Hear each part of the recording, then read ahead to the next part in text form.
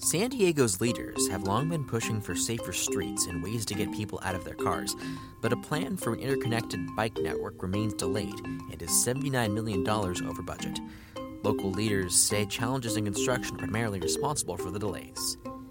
For the San Diego Union Tribune, I'm Daniel Wheaton, and this is your San Diego News Fix.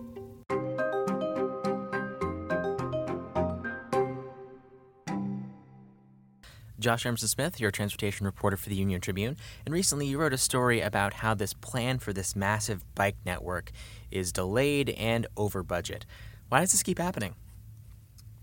Well, yeah, that is the question, right? Because we saw this plan get approved back in 2013 at a budget of $200 million for 77 miles of bike lane.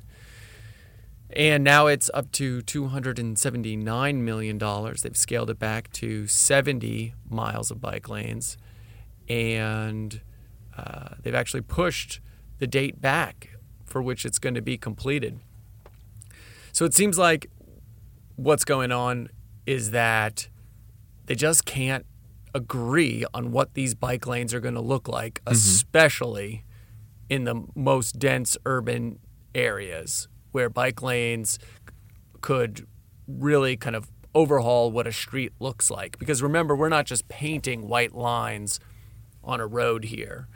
They're talking about doing what we call protected bike lanes. So there could be a concrete curb to protect the lane from the traffic. They could move parked cars out away from the curb to create a space for bikes between the parked cars and the sidewalk. Or in some cases, they could use the plastic bollards. These are the plastic poles that you see sticking up out of the ground. But then they're also doing things like traffic calming measures with traffic circles and flashing crosswalks and a bunch of different things where they're like ripping streets up and totally overhauling them to make them not only more bike friendly, but more pedestrian friendly. So the kind of first problem that you explained here is that it seems that there are a lot of people and a lot of organizations that have a lot of say in what gets built and why. Can you kind of give us that universe? Sure, right. So SANDAG comes up with their ideas about where these bike lanes should go. They have a bunch of consultants who specialize in this that then would draw up the bike lane with all the amenities, and then it would go to some kind of government planning department. They're under the umbrella of the $279 million. There are 33 different projects, 22 of which are in the city of San Diego. So let's just take that for an example.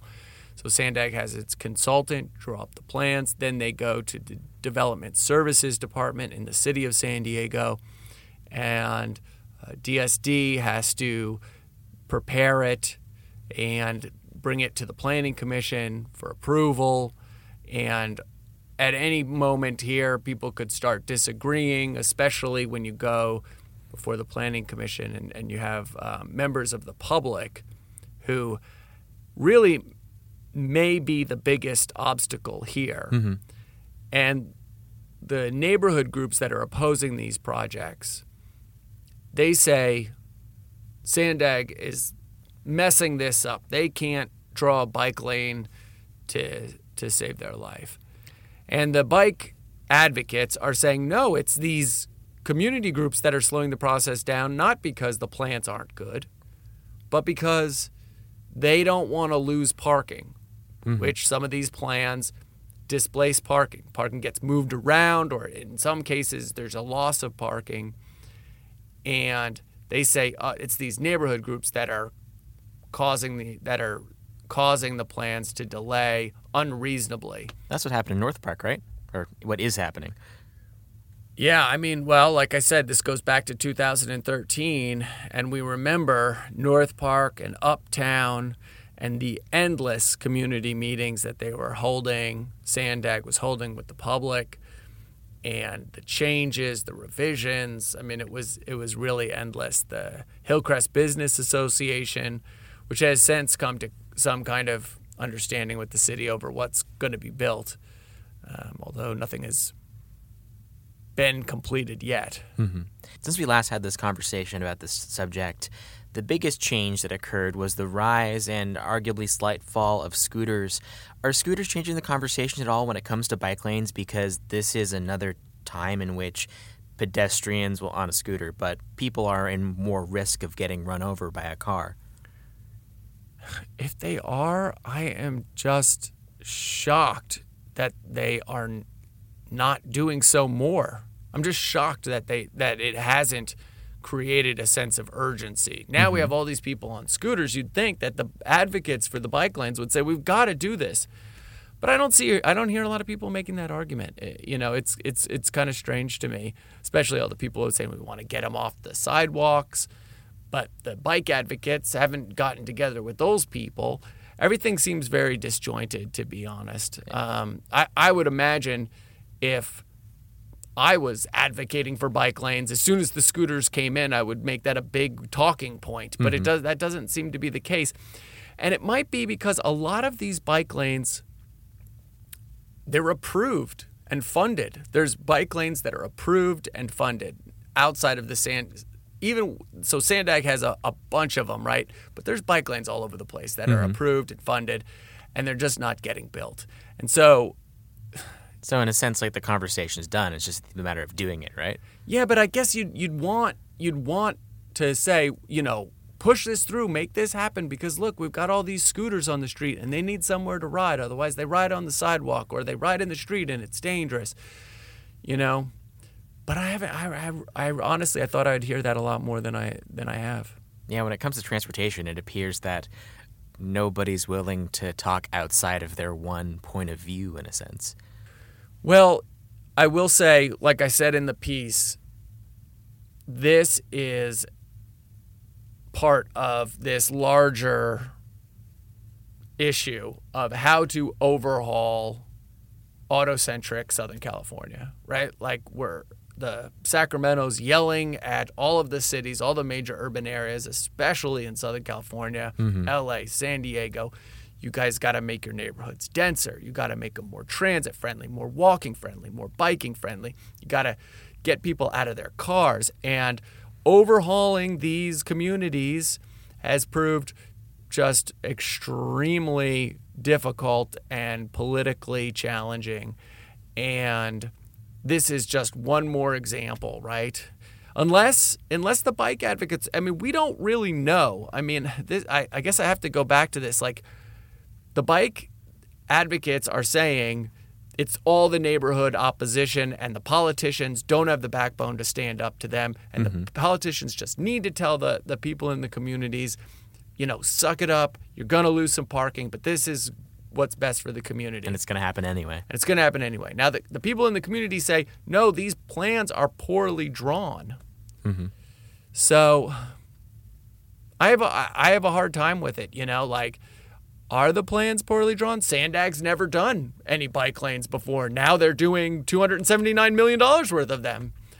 So maybe this could have been handled better in a number of different ways. It's hard to say at this point because, like I said, it is 33 different projects. They can be very complicated. These are Cadillac bike lanes. Sometimes they're grade separated paths, right? Like inland rail trails. Wow. These are really expensive things. So, and those are actually the ones that are easier to do because they're not because they're separate, right? Yes, because we're putting them where there's nothing else, right? We're not putting them through someone's neighborhood. But yeah, I don't know. I remember when I lived in San Francisco many years ago, the San Francisco Bicycle Coalition just went around and painted bike lanes on the streets illegally until the city stopped them from doing that. That's metal. I guess it does come to that at some point. But also, if, let's say this gets dragged on and on and on, what happens when money is approved, project is approved, and it just doesn't happen? Can someone sue? Well, the price goes up, man, because the construction costs are going through the roof. And the more we delay, the more expensive this gets, right? But, if it's a matter of political will, maybe the city has to wait for new political leadership. But these are all people that, like Kevin Faulkner at the city of San Diego, who didn't comment for my story, so we really don't know what's inside his head. I mean, he's on the Sandag board, right? Like, he's approving these things. He's saying, let's go do this. But then when it comes time to build them in his communities, it's like, okay, why is it not getting done? Yeah, it is a hot potato, so he doesn't want to be holding it. Yeah, I mean, it definitely seems like a hot potato. But it does seem like this thing where if you do care about transit, if you do care about making neighborhoods more walkable, this is like a key ingredient, right? Mm-hmm.